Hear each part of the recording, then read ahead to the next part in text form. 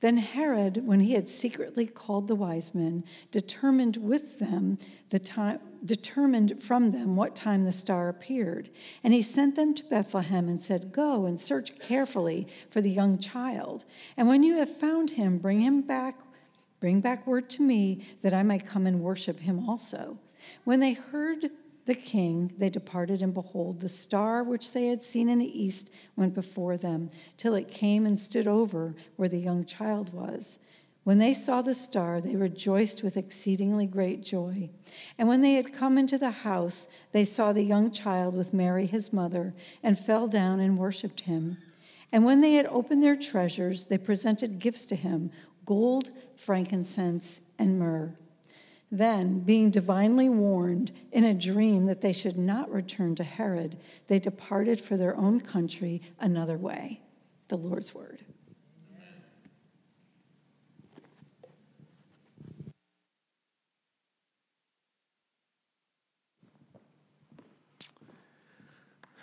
Good morning, everybody. And I asked Sean if he would play this song, "O Come All Ye Faithful," so that we could sing that chorus, "Come Let Us Adore Him." Because the story of the Magi gives one central implication for us. You either come and worship or you don't. That's Christmas. Will you come and not just celebrate Him? Will you come and not just acknowledge Him? Will you come and not just lay your life next to His? Will you come and lay down before Him and worship Him? That's the question of Christmas. Will you worship the Christ? In our family, one of the traditions we have is we have a lot of Christmas parties. I don't know if you guys have this, but we have like 4 or 5 evening, Friday night Christmas parties in our family. And one of the other traditions is we always take little prop bets before we get there on who's going to be there and who's not going to be there. And always, every year, there's somebody that you did not expect or did not know you were related to who ends up at these parties. And we've got long shots, we've got dark horses, we've got moonshots, we've got the most unlikely person to be there that we are always wondering if that person's going to be there. And you probably know when you go to these things, you get in the car and you're doing the family trees in your head before you get there. You know, you're rehearsing, okay, how is this person related to this person? Oh, that's their daughter? Okay. And you're trying to make sure that you know how everything is going to play out when you get there. And sure enough, this year, we were blown away by some of the people that were at these parties. Never met them before, didn't know them. Some of them were related. Some of them weren't. They were just there for a Christmas party. And that's one of the things that makes Christmas parties fun, is the surprise of meeting the same people you've seen every year and meeting new people. And Jesus' birth is one of those kinds of parties. There's the people that you would expect to be there, Mary, Joseph, although a little bit before this, you might not have expected both of them to be there. But then you have unexpected people there, like shepherds, who were the lowest of the low. They would not have been invited to any party. But one of the most unlikely people to be there is the Magi. These are people that no one would have had on their list of people that might show up at Jesus' birth. In fact, they come after Jesus' birth, right? So this is where you don't want to be the pedantic person in the nativity scenes, but you should really put the Magi across the room or maybe in another room, because they come later. They've been following this star. They come to Jesus when He's in a house with Mary and Joseph, and they come to worship Him. No one would have expected these people to be there. It's become such a familiar part of our Christmas story that you have angels, you have shepherds, you have the manger, you've got the Magi. But for them, Magi from the east coming to worship this baby in this insignificant town? I mean, think about this. If God had not come to Mary or to Joseph, we would never have heard of them. They weren't royalty. They weren't prominent.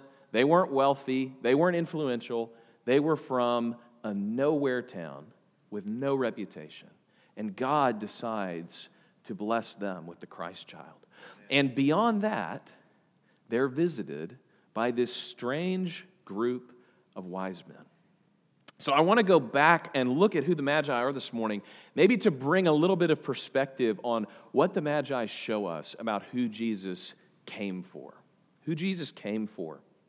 And you need to understand a little bit of the background of the Magi and a little bit of the background of what Matthew's doing to see what we're supposed to learn from the Magi. So first of all, in Matthew's gospel, as we talked about a couple of weeks ago with Joseph, he isn't just telling these stories because they happened in history. He's telling these stories so that you and I can look at them and learn something from them.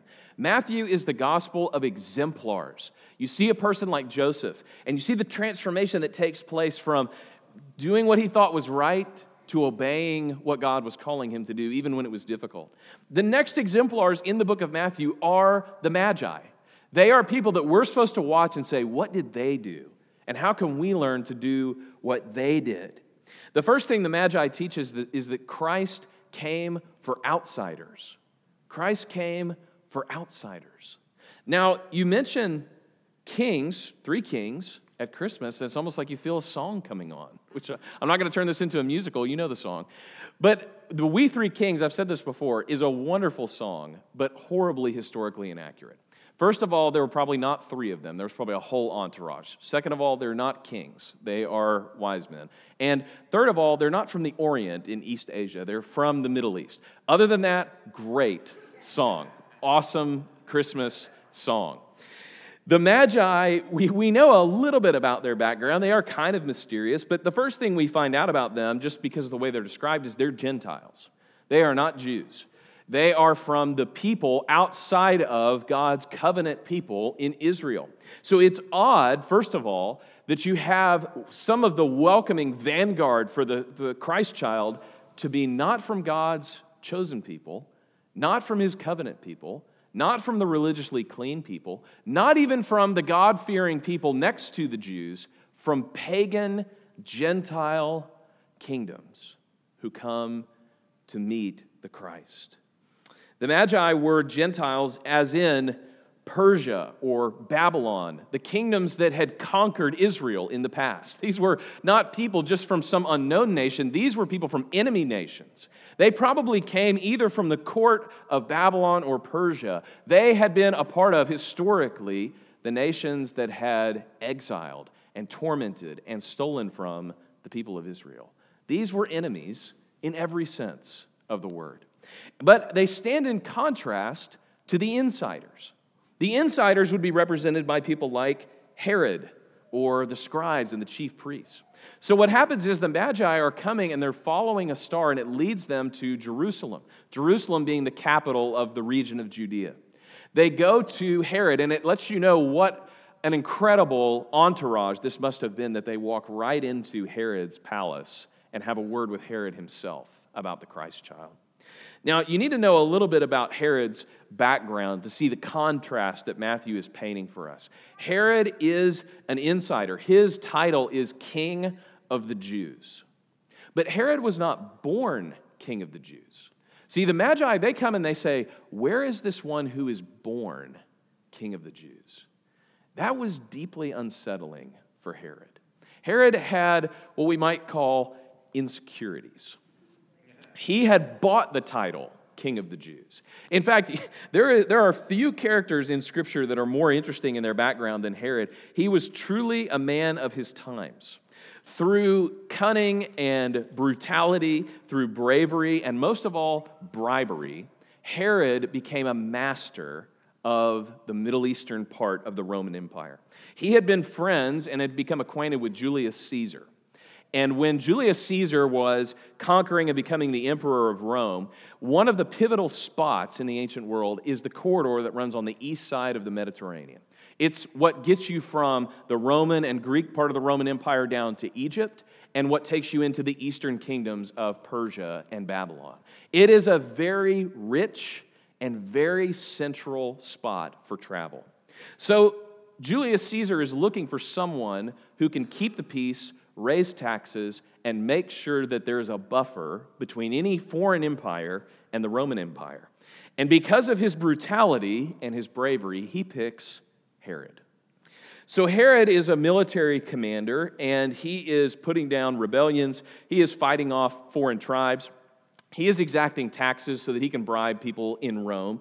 And by the time of Augustus, who is the emperor after Julius Caesar, Augustus really didn't like Herod, but he was a necessary figure. In fact, Augustus is recorded as saying, "I would much rather be Herod's pig than Herod's son." Now, the reason he said that is because, the Jews didn't eat pigs. So pigs were very safe in Judea. But Herod had multiple sons and wives killed because he was insecure that they might take away his throne. Not a good guy. Every Jew would have lived in fear of Herod. He was not only the military leader of the country, he was not only the strategic leader of the country, he was also involved as a religious leader in the country.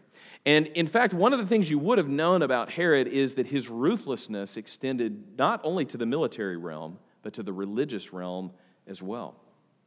In fact, when he was a young man, there was a tribe at that time named the Parthians, and they had attacked Jerusalem and kidnapped Herod's brother. And Herod fled with his family and his mother and a small band of men with him, and they were being pursued as they were going out of Jerusalem towards the town of Bethlehem. And when they got about midway there, they were overtaken because the cart that was carrying Herod's mother had overturned, and so they had to stop. And as this band descended on them, Herod and this small group of men fought hand to hand to repel the Parthians away from them. Well, later in his life, Herod comes back to that exact spot. There's a big mountain right outside of Bethlehem. And Herod hollows out the mountain and builds walls that are hundreds of feet high. And he builds a fortress called the Herodian. The Herodian is a marvel of ancient architecture. You could stay in there with 100 soldiers for years at a time. This was Herod's psyche. This is where I was attacked. This is where I'm going to make it known. Nobody attacks Herod and gets away with it. The interesting thing about the Herodian, as the sun sets, the Herodian is close enough that the shadow of the Herodian falls right towards the little town of Bethlehem. In fact, you might say that Jesus was born in the shadow of Herod's power. Now, in this story, Herod is in Jerusalem, and from the Herodian, you can see the temple in Jerusalem, right? These places are not very far apart. It would be considered a suburb now. Bethlehem has fields in between it and Jerusalem where the sacrificial lambs were raised for the temple sacrifices on Passover. And Herod is wondering, how is it that on the outskirts of town, in the shadow of my fortress, the Herodian, someone has the gall to call themselves the King of the Jews. The King of the Jews. See, Jesus is a very unsettling figure. We see that not just in Herod's life, we see that in the Magi as well. The problem for both of them is Jesus is threatening the existing order. And the question for us is not, is he threatening? He is. He claims to be the King of Kings and the Lord of Lords. If you read to the end of the Bible, he says he is going to reign forever and ever. There is going to be a judgment, and if you are with him, you will enter into paradise, and if you are against him, you will undergo torment and destruction. And so you either have to take him at his word or call him a liar, but you have to deal with him somehow. And Herod decides to deal with him by trying to stamp him out. But the Magi take a different route, partly because the Magi are outsiders. They're threatened in a different way. Herod is threatened because everything that he has built up for himself might come crashing down by this King of the Jews. But for the Magi, everything that they have been longing for might just come true. What's interesting in this story is that Herod is so threatened, so insecure, he doesn't even go to Bethlehem. Have you thought about this? So these Magi come into Jerusalem and they say, hey, there's a star cosmic event. We came all the way from the east looking for the King of the Jews. And he says, where is the King of the Jews supposed to be born? And so he calls these scribes, these religious guys, these are like the PhD seminary guys, and they come in and they're like, where is the Messiah supposed to be born? And I think we're supposed to take this a little bit comically because he says, hey, where's the Messiah supposed to be born? And I say, well, of course in Bethlehem. And he's like, okay. And it's like, why do you ask? No one decides, maybe we should go there. Maybe we should see the Christ. But instead, they say, he's supposed to be born in Bethlehem, and the Magi say, well, we're going, and nobody else goes. Herod doesn't go, the scribes don't go, the Pharisees don't go, the religious leaders, the high priests, they don't go, but the Gentiles go. The sinners go. One of the lessons of the Magi is the outsiders sometimes see the need for what Christ came to fill. Christ came for the people who don't feel good enough, who don't measure up, who haven't been included, who haven't felt like they've connected with God. It's not them making the first step to God, it's God making the first step to them. God invited the Magi to come and see the Christ child. The other thing we learn from the Magi is that they were wanderers. Christ came for the wanderers. There's something about these wise men that connects from the very beginning of the Bible, and it's that they come from the east. This seems like a very trivial little detail. Wise men from the east. But if you go back to the very beginning of the Bible, God has had an interest in the east from the very opening pages of Scripture. You remember when Adam and Eve are kicked out of the garden, they go to the east of Eden. And Cain and Abel, after Cain slays Abel, he is kicked off even further to the east into the land of Nod. And the land of Nod means the land of wandering. And as humanity progresses and as the kingdoms of the earth rise, they go further and further and further east. So that the prophets, Ezekiel especially, is promising someday humanity will return from the east with the Messiah. To the east of the temple in Jerusalem is the Mount of Olives. And there's a prophecy in Zechariah that the Messiah will come from the east, and he will split the Mount of Olives, and he will come into his temple, and he will proclaim, "The Lord is here." And you remember, the Garden of Gethsemane is on the Mount of Olives. And so Jesus, the night before he is crucified, comes in from the east, off of the Mount of Olives, into the temple complex. And this is a sign for us that God has come back to Israel, and all the peoples of the earth will gather from the east and come back. And the first ones who do it are the Magi. Magi from the east come to Jerusalem. The Magi come home. They seek out the Christ. They come back from their wandering. They're a picture to all of us that any wanderer can come home. He came to seek and save the lost, the wandering. He came to be Emmanuel, God with us. Think of the power of Matthew introducing his gospel that way. It is God with us, not us with God. God coming to be with us. The most powerful sequence of this theme in the Bible is said in 3 parables in the book of Luke. And I preached on this last year. But if you haven't read these parables in order, you're missing something. He starts out by saying, there's a flock of sheep, and one goes missing. And the shepherd leaves the 99, and he goes after the one. And when he finds the one, he brings him back home. And he says, in heaven, there's rejoicing when that happens. And then there was this house where this woman lost a coin. And she went looking everywhere for the coin. And she turned over the whole house, and when she found it, she rejoiced, and she had people over to celebrate that she had found this coin. And then he says, and there was this lost son who went out into the far country and spent his father's inheritance on lavish living, and he ended up in a pigsty, and he woke up one day, and he decided to come home. And you know this story. It's the story of the prodigal son. But in the flow of these parables, you always have someone looking for what's going to be found. And they bring it back, and they're celebrating that something has been found. But think about the way the story of the lost son ends. So the son comes home on his own, and his father is looking for him. But his older brother is outside. And he hears the merrymaking, and he hears all the celebrations, and he comes, and his father says, come in, for your son, your brother was dead, but now he's alive. He was lost, and now he's found. And that's where the story ends. See, Jesus is such a genius teacher. Because if you were hearing somebody deliver that, you would wonder, why wasn't anybody looking for the son? Does the brother ever end up coming into the house or not? See, these parables were taught to the Pharisees, who were the religious insiders. They were the ones that weren't wanderers. They were there. They had stayed there with the Father. They were doing what they thought was right. But Jesus says there's actually a truer and better older brother. This older brother failed his mission, but Jesus came to be the true and faithful older brother who doesn't leave the prodigal son out deciding whether he wants to come home. He's the older brother that goes and gets the prodigal son and brings him back into the family for a celebration. See, the implication, the true end of the story of the prodigal son should be a story where the lost son is found and there is rejoicing in heaven over the son who comes home.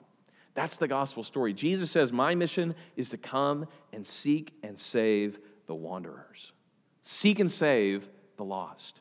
So when Jesus is born and the Magi come, it's like an example from God of what's going to happen time after time after time after time, that people who are wandering are going to be brought into the family of God. It's going to be a great homecoming of people who don't belong at this party. And there will be great celebrations over what God has done. Christ also came for the inquirers.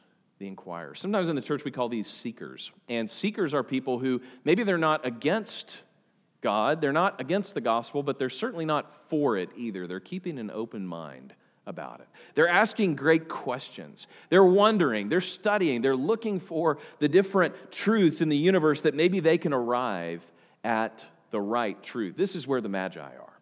Okay, the Magi, you have to step back, and this is where things get really interesting. How did they know that they should follow this star? How did they realize that maybe this star was going to lead them to a king? Because when they come to Herod, it's not, hey, there's been this really crazy astrological event. We're not sure what it's pointing to. Could you help us with that? They say, we saw the star of the King of the Jews. Where is he?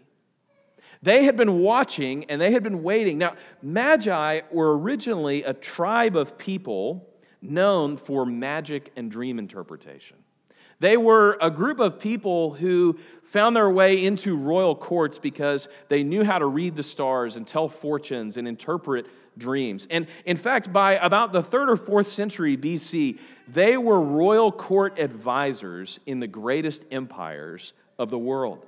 Think like Merlin in the court of King Arthur, a wizard advisor kind of person. That's what a Magi was. They were kingmakers. They could predict the rise and the fall of empires, so it was thought. And they had been studying the skies because there was a prophecy in the 1st century that there would be a king over all the world that would be born in Judea. Now, this was, like I said already, it was unsettling for the kings of the world, but if you're a kingmaker, that's where you want to be. You want to find this baby who's been born, the King of the Jews. Now, they had been studying. Some people conjecture that maybe because Daniel was in Babylon, that maybe they had read the prophets. Maybe they were looking for this Messiah who was coming. We don't know that, but we do know that there's an instance in the Old Testament of this happening. In Numbers chapter 24, we get the story of Balaam. And Balaam is one of the great stories of the Bible. It's where you have the talking donkey who rebukes Balaam. Do you remember this story? So all of a sudden he's going and he's been hired to curse Israel. And on his way, his donkey doesn't want to go. And so he's beating this donkey. And all of a sudden the donkey just pipes up and said, "Why are you beating me? I'm trying to do something nice for you." And I love it because Balaam, he doesn't even say like, "Oh my gosh, my donkey is talking." He just says, "Yeah, but I've told you several times to go." And Balaam is on his way to the king Balak. And Balak hires him to curse Israel from the mountaintop.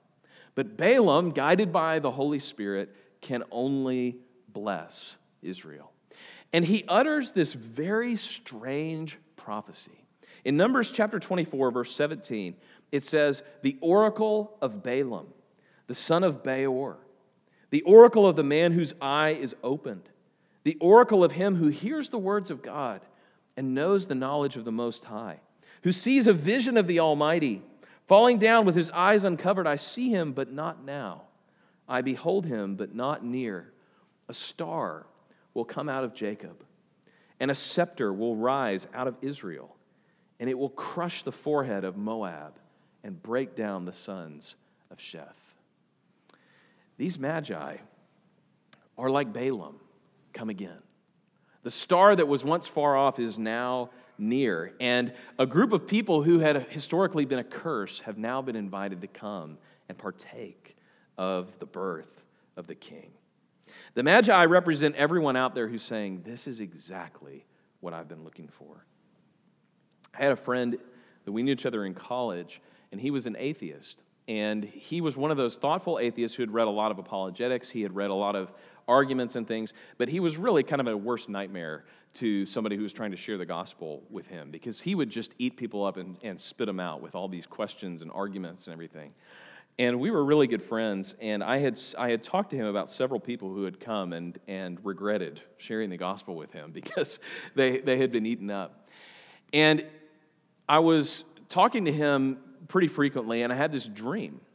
And in the dream, it said, you need to show him how to get in the water. We're sitting on this little island, and it was, you need to show him how to get in the water. And so I woke up and I started praying about this, and I thought, what could that really mean for somebody like him?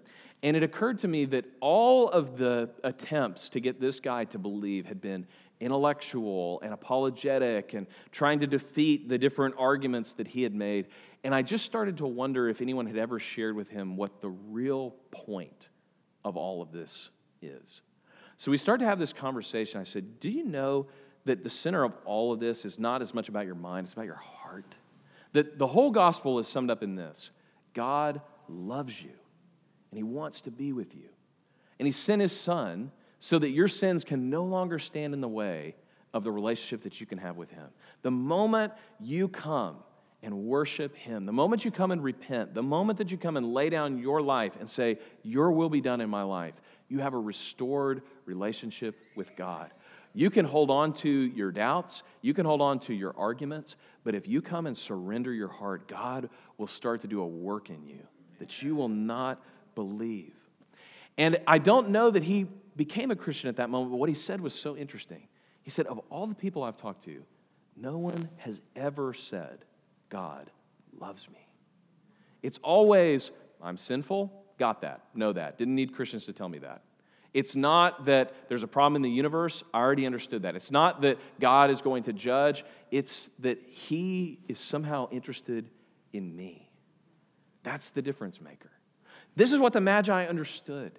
They were outsiders, they were wanderers, they were inquirers, but they realized that they had been personally invited to come and worship the King. And this is the last thing we learn. Christ came for worshipers. Amen. Christ came for worshipers. The most profound sentence in this story is in verse 11. They see the star, they rejoiced exceedingly with a great joy. This is like they're just deliriously happy when they find out where Jesus is. And going to the house, they saw the child with Mary his mother, and they fell down on their faces and worshiped Him. This is the exemplar moment. It's not, will you talk about it? It's not, will you be threatened by it like Herod? It's not, do you know what's supposed to happen? Are you familiar with the Bible like the scribes? It's, will you come and bow down and worship Him? That's the invitation that the Magi give us. Now, we learn a lot from what they do, okay? They're unexpected guests. You got to wonder what the conversation went like when they knocked on the door in Bethlehem. They're here. They've got this huge group of people. Can we come in and worship your son? And they bring these gifts. And we learn a lot from the gifts. This maybe is the most famous part of the story. 3 gifts. That's why traditionally there have been 3 wise men, because they bring these 3 gifts: gold and frankincense and myrrh. And it says they get down and they open up their treasure boxes. And this is just interesting. That word in Greek is the word thesaurus. It's where we get the word thesaurus, a treasury of words. They open up these treasure chests full of valuable things. But most importantly, gold and frankincense and myrrh.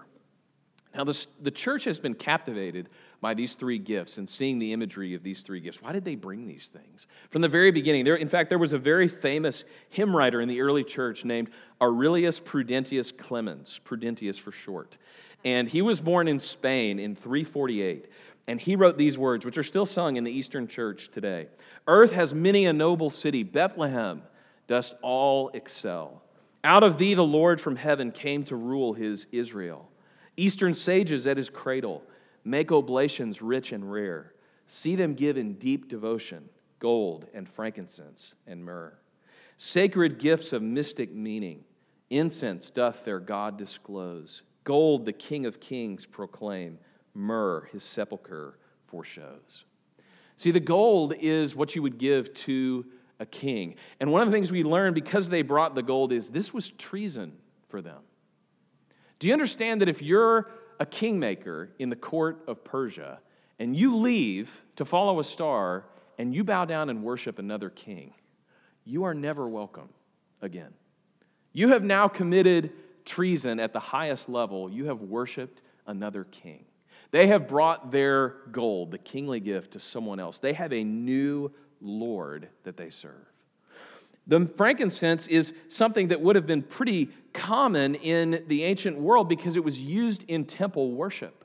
So if you read the Old Testament, you realize there is frankincense and things like it, these censers that they would burn them in so that smoke is going up out of the temple at all times. And the smoke is symbolic of our prayers and our worship rising up to God, ascending to Him.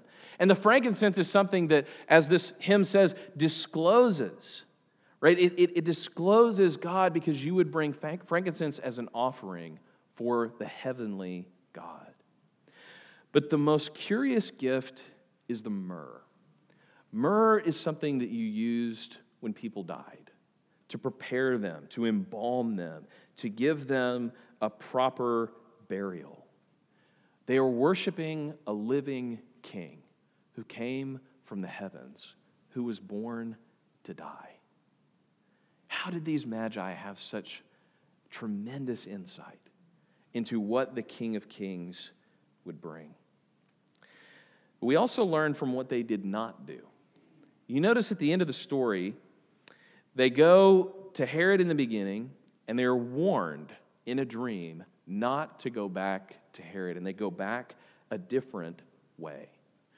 This is so powerful for us. For every person, the birth of Christ presents a choice to get down on our knees and worship Him and go back different, to go back a different way.